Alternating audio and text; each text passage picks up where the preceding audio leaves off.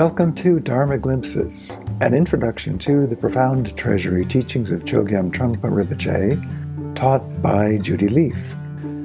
In this episode, Judy continues her investigation of impermanence. Welcome. In the previous episode, I introduced the practice of contemplating impermanence.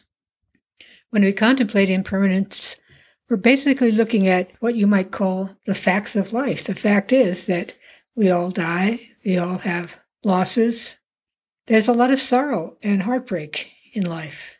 All our ideas and grand plans can feel a lot like trying to hold water in a leaky bucket.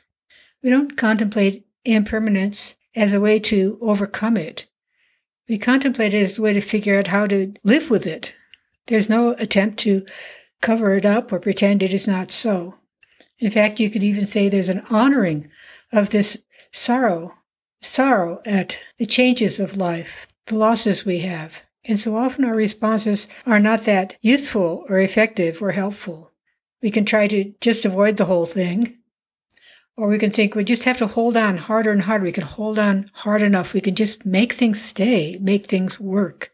We're uneasy with reality, our situation. I think that's one reason why such things as a contemplating of impermanence can be so helpful. It becomes pretty obvious that our attempts to hold on actually make things worse.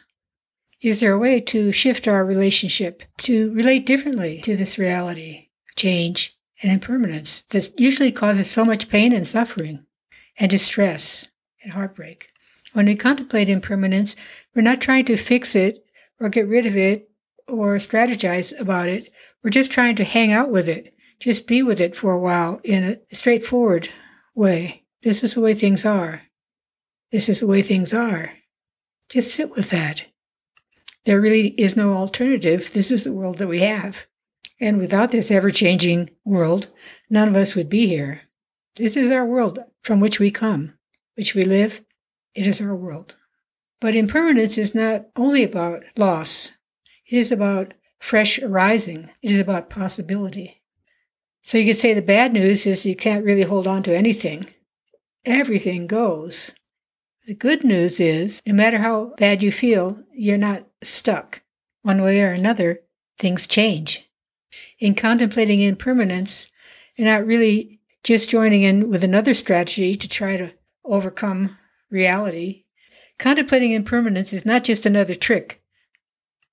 We're not trying to outsmart anything. We're not trying to find yet another way to hold on and make our sorrows go away.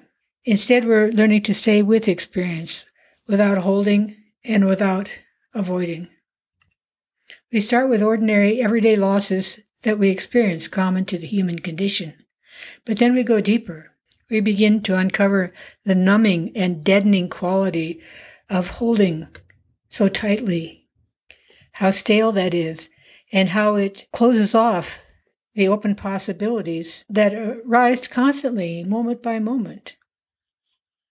So change is not about only what's falling away, it's about continual, fresh arisings. There are occasions when we encounter that meeting point of the falling away and the fresh arising on the spot, and those moments are very powerful. For example, at the moment of giving birth, there's the immediacy of the moment at the edge of dying and the giving of a new life. It's almost as though they meet together, they're very thin divide. It's a heightened and sacred kind of space. And likewise, if you're with someone at the moment of death, there's that meeting point where life and death are so bound together that the space opens out. And there's this beautiful kind of luminous moment.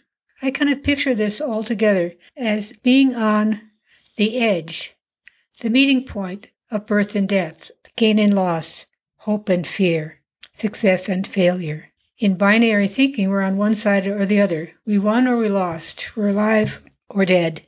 But we're not on one side or the other. We're at that edge where the two sides meet, where they arise together.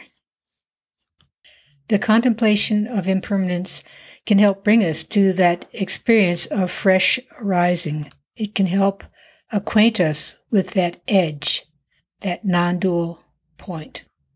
We can begin to have glimpses that whatever arises is fresh. Whatever arises is the essence of realization. Thank you for joining me for this glimpse of Dharma.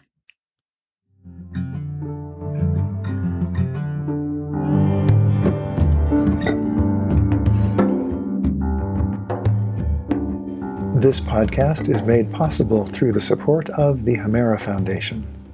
To learn more about Judy Leaf's teachings, publications, and retreats, or to contribute to the support of this podcast, please visit judyleaf.com.